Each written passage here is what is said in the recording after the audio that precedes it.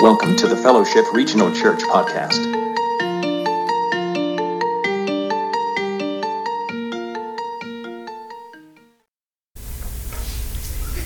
I have this memory of my dad taking me deer hunting when I was little. And it was kind of early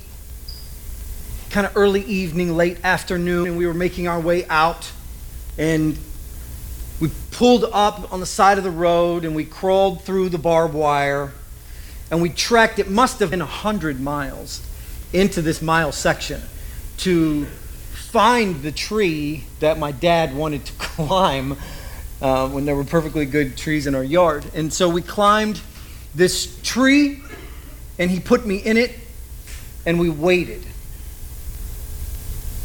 The sun continued to go down further and further, and we waited. Every once in a while, he would do this thing to where he would chatter at the squirrels that would be in the trees around. And he would do this thing. Then he would, I don't know what it was. I know what it is now, but when I was young, he brought a horn with him. And it's a terrible horn. He was like, like it's it. That's all it did. And nothing came. The sun went down, and it was time to get down from the tree. And we climbed down from the tree. We started out into the darkness. Made even more dark because of the canopy of oak trees that were in this area. Pitch black. He turns around and he looks at me and he's asking me to do impossible things like walk quieter. Okay. Don't breathe so much. And other impossible things like stop talking, Stop talking. And we're on our way out, and he stops and he turns around and he says, stay right here. Don't move. Oh, it's not good. That's good. That's not. I'll be right back. And he said something like, I'm going to circle this grove right here, and I'm going to come right back up here in just a second. Let me see if they're bedding down over here in the whatever. I'm still terrified, Wait right here. And disappears into the dark. Now, I don't know if you've ever had this experience to where nature gets so loud it almost hurts your ears. To where the silence is so silent that it doesn't matter what you hear. Ah! Woo, woo, woo. Nah, I'm peeing. It's over. It ain't happening. Gave it up. It's not happening. It didn't matter. It was so deafening, and he must have been gone 2 minutes, but it was a lifetime. He comes up behind me and taps me on the shoulder and he goes, hey, come on, let's go. We got to the truck. He was disappointed. I was thankful to be alive. Because here's what happens. When you are in the darkness, this weird thing happens to where all of your other senses heighten. You can't see, so you're listening with your eyes into the darkness, what is that noise? Trying to pinpoint what that noise is. You know what it's like when you walk into the house or you're laying in bed at night and you hear this noise and immediately you're like, did the pans fall over? Did the door open? Is it the air conditioner? Is it the closet? Is it the boogeyman? What is it? Should I get a gun? And you run through all these things and you're just listening as hard as you can listen in the darkness. I had never had one single thought of all the things that were in the woods, real and imaginary, that could kill me while he was with me. While he was with me, none of those things crossed my mind. Real or mythical creatures that could jump out of the woods and eat me never crossed my mind. And when he disappeared from sight, immediately I was like, I'm eaten. I am going to be eaten right here in these woods. The darkness has a way of crippling our whole body. See, eyesight is the thing that ties everything else together. 80% of what you learn comes through your eyes. When it comes to complex organs, if it were a race or a contest, the brain wins. The brain wins. But second place is the eyeball with 2 million moving parts. The eyeball is this incredible, incredible thing. Let me read you a quote. This will just blow your mind. Charles Darwin described the eye as one of the greatest challenges to his theory of evolution. The eye, after all, is simply incompatible with evolution. In his Origin of Species, chapter 6, he has a section entitled Organs of Extreme Perfection, which begins this way. To suppose that the eye, with all of its inimitable contrivances in adjusting the focus for different distances and admitting different amounts of light and for all the correction of spherical and chromatic aberration, could have been formed by natural selection seems, I freely confess, absurd in the highest degree. Charles Darwin looked at the eyeball and was like, okay, I give up.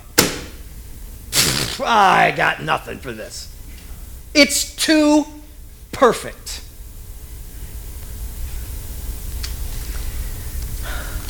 When it works. When it doesn't work, the system tends to flail a little. It tends to struggle to put all of the pieces together. Let me read to you exactly what the eyeball does, just in case you don't know, okay? This is just interesting to me. I want to read it to you. When light rays reflect off of an object and enter the eyes through the cornea, you can see that object. The cornea bends and refracts. The rays that pass through the round hole of the pupil, the iris, opens and closes, making the pupil bigger or smaller. This regulates the amount of light passing through. The light rays then pass through the lens, which changes shape so it can further bend the rays and focus them on the retina. The retina, which sits at the back of the eye, is a thin layer of tissue that contains millions of tiny sensing nerve cells. These nerve cells are called rods and cones because of their distinct shape. Cones are concentrated in the center of the retina in an area called the macula. When there is bright light, cones provide clear and sharp central vision, detect color, fine detail. Rods are located on the outside of the macula and extend all the way to the outer edge of the retina. They provide peripheral and side vision and detect colors and fine details. Rods also allow the eyes to detect motion to help us see in dim light and at night. These cells in the retina convert the light into, check this out, electrical impulses. The optic nerve sends these impulses to the brain, which then produces an image. Do you look like you look? Or is it just my brain suggesting it? Right? What if my brain is like suggesting that? Does everybody, you see me with horns too, right? Because that's what's going on. No, I'm just kidding. But you could see. Like, that's crazy that what you are is this thing that my brain is just telling me based on one simple thing: light. As light passes into my eyes, it is gathering information, both energy and data, and it's reporting it. It's absolutely amazing. Yet when it doesn't work, there is no light, and data is limited. Let me read you this passage this morning. No one lights a lamp and puts it in a place where it will be hidden or under a bowl. Instead, they put it on a stand so that those who come in may see the light. Luke chapter 11, verse 34. Your eye is the lamp of your body. When your eyes are healthy, your whole body is full of light. But when they are unhealthy, your body is also full of darkness. See to it that the light within you is not darkness. Therefore, if your whole body is full of light and no part of it dark, it will be just as full of light as when, check this out, a lamp shines on you. Okay, I have to admit something to you. When I read this passage, I get really confused. Because I'm one who likes to follow parables, metaphors, and I like them to line up. Oh, you're this, I'm that. Prodigal, right? God is the Father, and you are the bad guy, right? And some of you are not that bad guy. You're the other bad guy who's bitter in the barn, the older brother, right? I like those because they're easy to put together. But here's what Jesus does. Jesus stacks a metaphor on top of a metaphor, and then he just takes it away, and he puts it back, and then he adds like another character at the very end. And you're like, I'm pretty sure you're not supposed to do that, but if you're Jesus, you do whatever you want. That's the difference. And I read this, and I'm like, okay, where am I in this story? Who am I? What part belongs to me? Let's read this first go around here.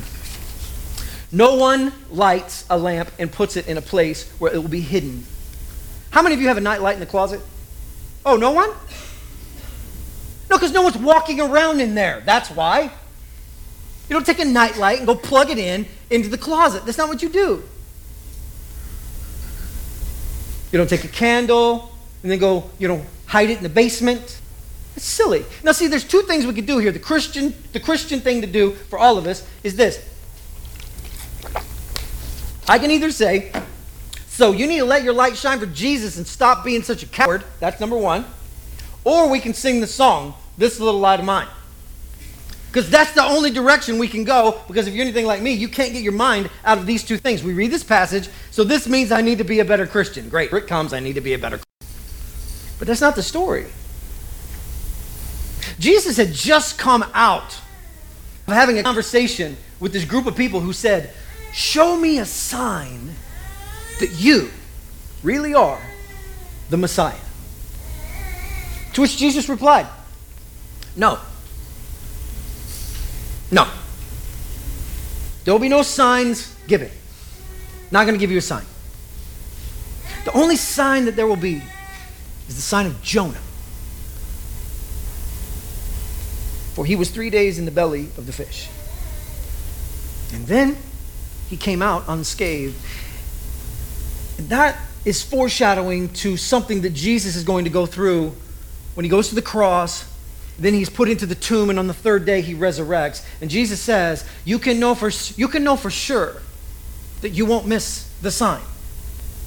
There will be a sign and you won't miss it. How many of you ever feel like God is elusive and it's hard to pin him down and you're not quite sure what he wants or how he thinks? Anybody feel that way other than me? Like he's just kind of elusive at times. Like, what does God want me to do? What is God's will for your life? Have you ever had the question and then thought to yourself, like, I'm never going to find that out. Never.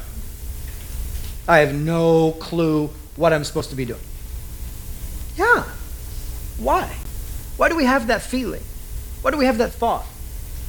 There's kind of this idea about we should dig in and we should learn more about God, and that he's kind of behind like several doors, and you got to find your way into the maze. And if you get there, then it's like, whew, good thing I found you, God. I had no idea you were so lost.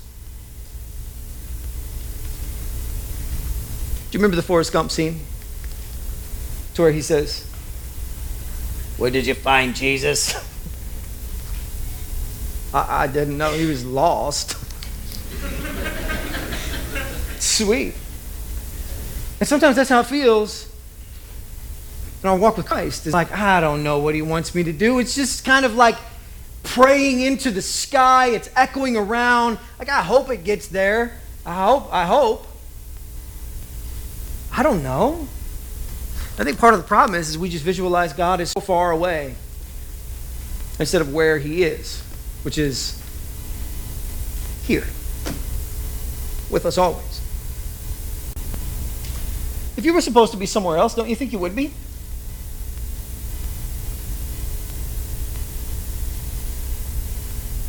I think I would be. If God wanted me somewhere else, like somebody should have told me a long time ago, because I'm not there. Here. And we view God like this mystical thing, like we can't figure out. And Jesus' reply to this is like, listen, you don't take a light and hide it in the basement. And what he's saying is, I am the Messiah, and I will show you.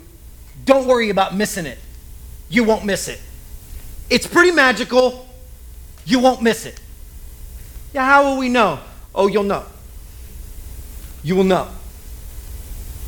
Now here we are, over 2,000 years later, still talking about it. Name me another event in history that we happen to meet every single week to discuss. Anyone? Anyone? Nothing. Yet we meet here every single week for the last well, we haven't been here for 2,000 years, but we've been doing this. Our people, for one event, the one he was talking about. The resurrection. Oh, you won't miss it. Do you know how you can spot the resurrection? It's when that one guy comes into church and you're like, I never thought I'd do that. You know? You've experienced it too. You're trying to coy and modest right now, but you've had the thought like, really? Huh. That's interesting. Never would have figured that one. You know that you've experienced the resurrection when you look at babies. That's what it is for me. I'm a sucker. Just like, look at them. Little bitty fingernails on them. You know? I don't want one. You can have them. But I'm just saying, the fingernails, they're adorable at your house. But we've already had them and we don't want one. Okay. Amazing. You know when you've experienced resurrection? It's when you're in that place to where things are not clicking for you, and then somebody shows up, or somebody sends an email, or somebody has an encouraging word. Somebody walks by and they say something to you out of the blue. You're like, huh. You won't miss it. You won't miss it. He will show up. And what Jesus is saying is this: no one takes a light, especially God, and lights it and then doesn't put it out there for people to see. The next word that he uses in there, no one lights a lamp and puts it in a place where it will be hidden or under a bowl. Instead, they put it on a stand, which I think in Jesus' case, it's a cross. But then it becomes the church. And then the church is illuminated, and we leave here, and people are like, what is up with those weirdos? Why do they go through hard things and then they're just okay? How do they experience a traumatic, broken marriage and then all of a sudden find a way to like put something back together and it becomes ministry? Becomes a testimony to somebody else? How do you lose somebody who is in your family and yet you continue to live out of that pain and that anger and questions? You mean to tell me that's not resurrection? How else do you explain it? Sheer human will? Right. If you want to argue that one, then let's just take a bet. How about this? Cut all caffeine from your life starting now. How much sheer human will do you have? Bad answer. Doesn't work. It can only be explained by resurrection. But then what he says is this: the reason you take this lamp and you put it out there is because, listen to this verse. Instead, they put it on a stand so that those who come in may see the light. You know what this word is? Those who come in? Journey. Right? Those who journey toward the light? Isn't that us? Oh, yes, I do. There are times in my own walk with Christ where I do feel like I'm deer hunting with my dad, wandering through the freaking oak trees, lost, with things screaming at me and I can't see them. But when we walk it together, it's different. When he's there, when you're there, it's different. Not all of these imaginary things and these anxieties and these weird things don't plague me nearly as much when I'm walking with you. It's different. Temptations are not as big when you're there with me. I can get through them better. Thus, let me just take a little side note. I think we do a good job of talking about this, but let me just bring it up one more time. There are no Lone Rangers. Okay, I'm talking to the ladies too, but specifically the men. There's no Lone Rangers. None. If you don't have a tribe, you're weird. You okay with that? If you don't have a clique, a gang, some homies, what phrase you want to use? I don't know. What else? A clan? Clan, probably not clan. If you got something else. A group? If you don't have people? A team? Like, do you understand? Like, That's weird. Like you're on the outside. You're outside of a clan. Like you're outside your group. You're outside your tribe. You have to be inside the deal. There's no Lone Rangers. Nobody who goes by themselves makes it. You can't grow by yourself. You can't move forward by yourself.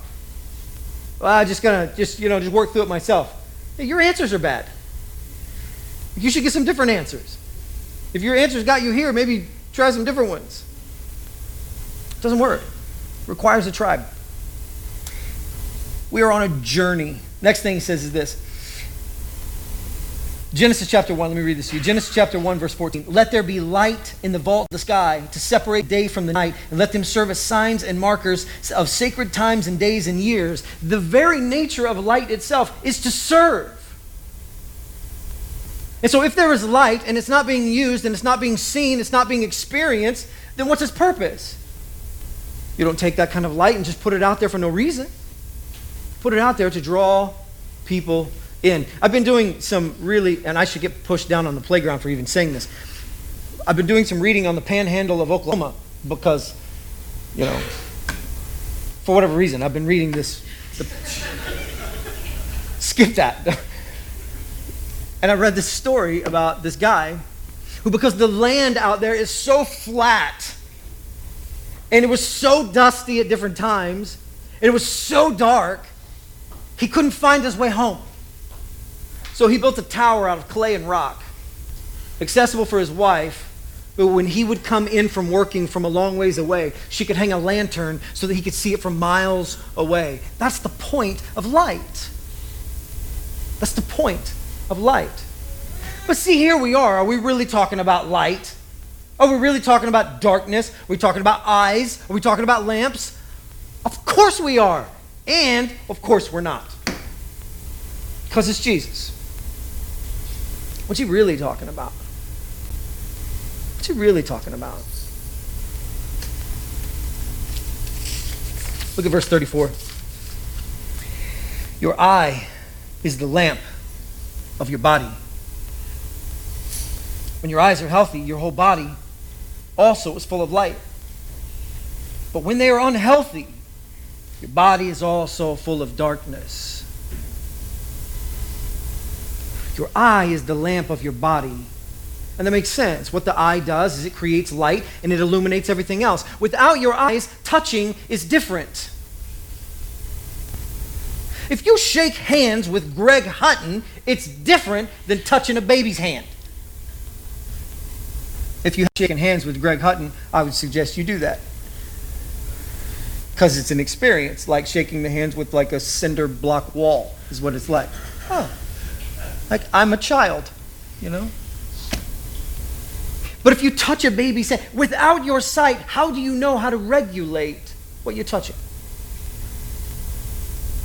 Without your sight, how do you brace yourself for ascending and descending stairs? How do you know if they're there? How do you know who is speaking to you?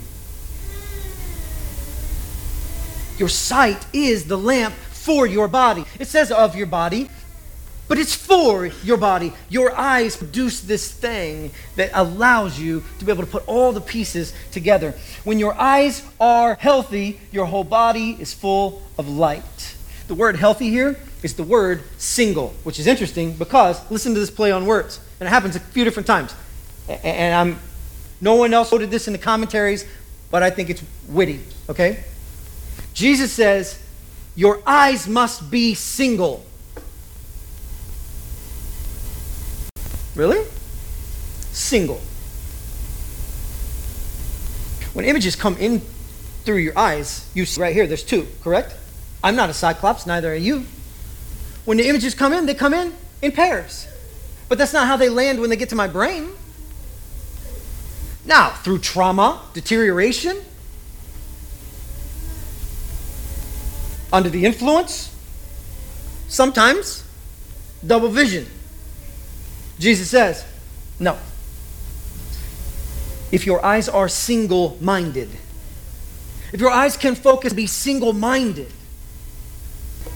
Single-minded in what way? Single-minded in the way they can always be moving the same direction, looking for what they need to be looking for. doing what they need to be doing, focusing on what God wants us to focus on. Listen to this verse. Verse 35. See to it then that the light within you is not darkness. Let me say it again because it's really clear. Make sure the light that is inside of you is not darkness. This is funny to me, and here's the reason why. Two parts. Because Jesus says see at the beginning. That's funny because he's talking about eyes. Okay, just see to it then, okay, that the light inside of you is not darkness. How many of you know the difference between light and darkness? I've never at one time thought to myself, I need to go outside. I wonder where my flash dark is. Have you? I never confuse my flash dark with my flashlight. Never. I know where I keep them both all the time. No. I know when my flashlight is my flashlight. What are you saying? He says, but there's times to where you really don't know whether the light in you is light or darkness. No, I'm pretty sure I do. But see, we're not talking about eyes again. We're not talking about lamps anymore. We're talking about something different now.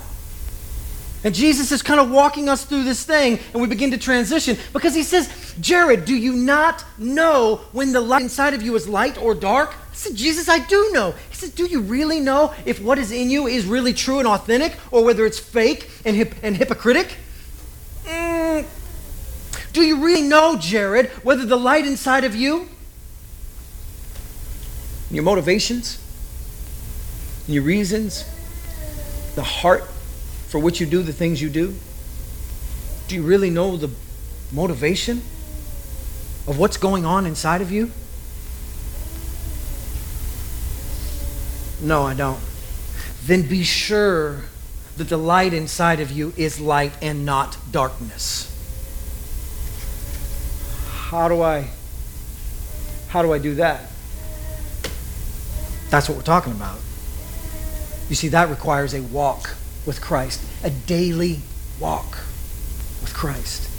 That requires a sensitivity to the Spirit. When the Spirit says, we should probably slip out, get a little time alone, me and you, we need to talk. Got a few things we need to visit about, a little contemplation. We need to sit down. You need some quiet time. Mommies, let me tell you something. You need to take your babies and you need to drop them off with your husbands and you need to go get away for a minute. You know what I mean? Because mommies, you are super good at being mommies and really bad at being contemplators. There's no time to contemplate. Who's going to change these diapers and do these dishes, right? Moms, dump your babies off and go. You need to hear from the Lord as well. You need to hear from the Lord as well. And this is what he's calling us to. He's inviting us to this place. That's what light does. Light is always an invitation to come near. Warm yourself by the fire. Be sure that the light inside of you is truly light. How do you know? This is an example that we've been talking about for a few weeks, and I don't think I've shared it with you, but I've shared it with some other guys in other groups.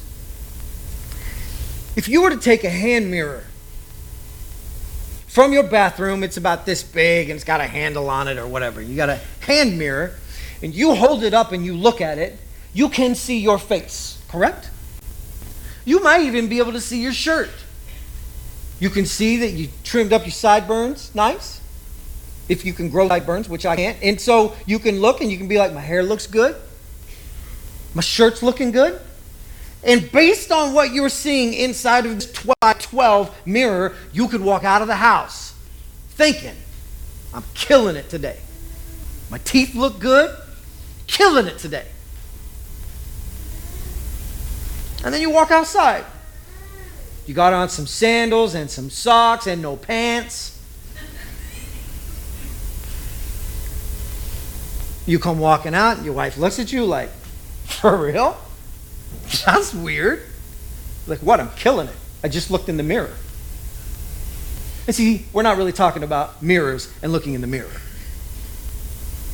What we're talking about is if she were to take the mirror and she were to move across the room. Oh, you looking good, are you? Let me take this. How you looking now? Not so hot, right? not so hot. Why is that important? Because if I don't have somebody who's going to hold the mirror for me, I don't get a good shot of myself. I don't get the whole perspective. I don't know what else is wrong with me. And see, some of us, we prefer it that way. I like my time in the bathroom to be alone so I can look in the mirror and I can go, see, my world is together. And then I can go about my business. Because community scares us. Because accountability sucks badly. Because connection is scary. Vulnerability is just terrifying. And we prefer to stay inside of our little bitty mirror to where I can just look at the guy in the mirror and I can be like, you're killing it today in your 12 by 12 picture. Super job, pal. When what I really truly need is somebody to get a full-size mirror and stand it up away from me and say, what else is wrong with you? And see, that responsibility lands on you. How do I be sure, Jesus, that the light that is inside of me is truly light and not darkness? This is how.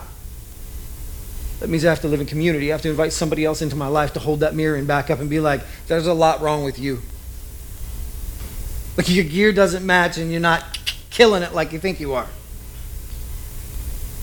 You need some help. And this is what he calls us to.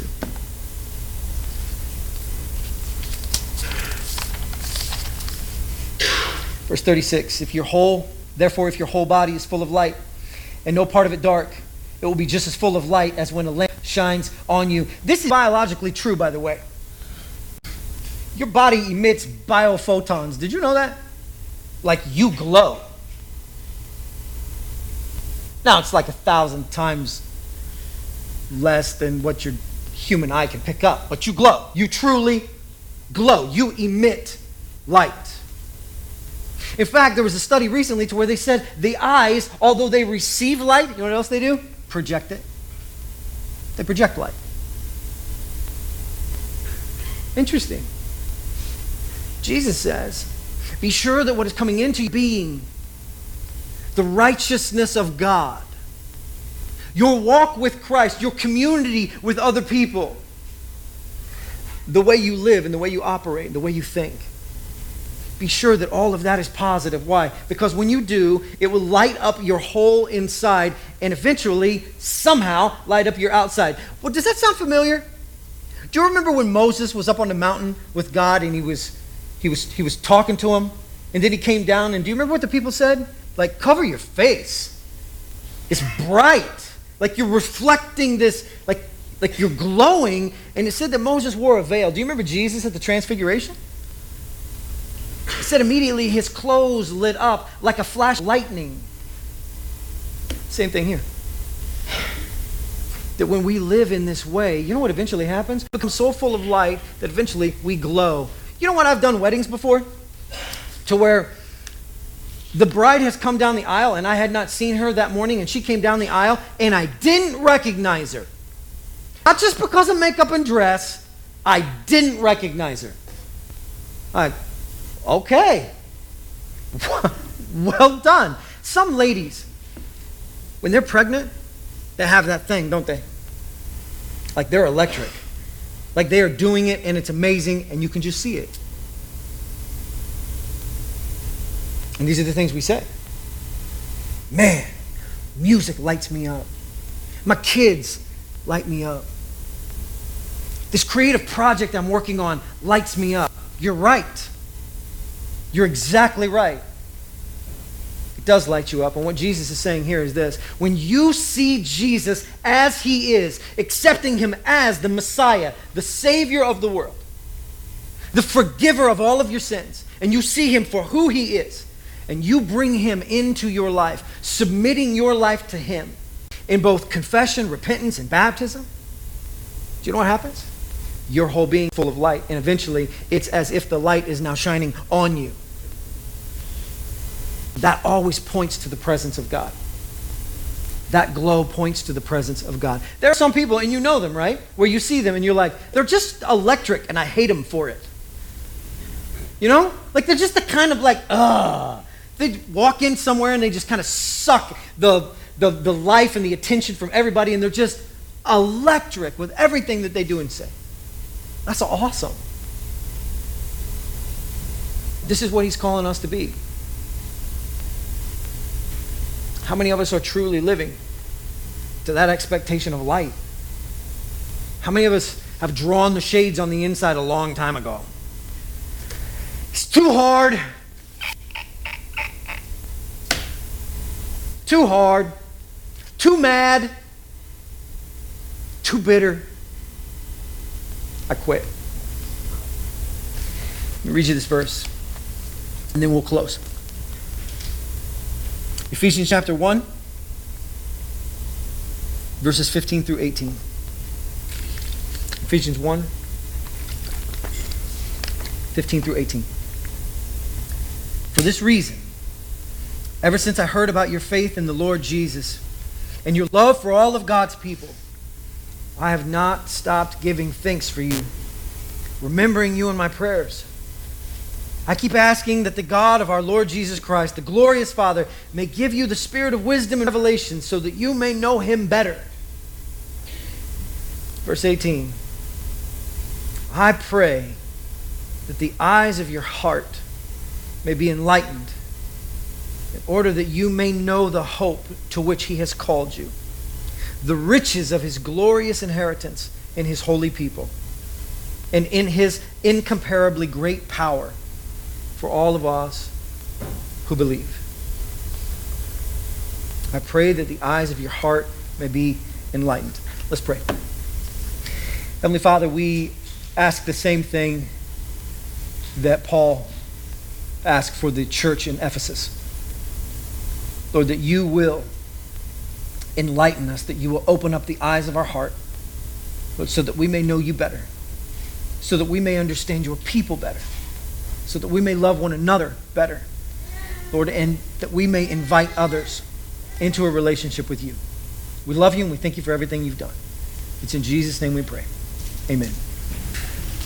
Have a good afternoon.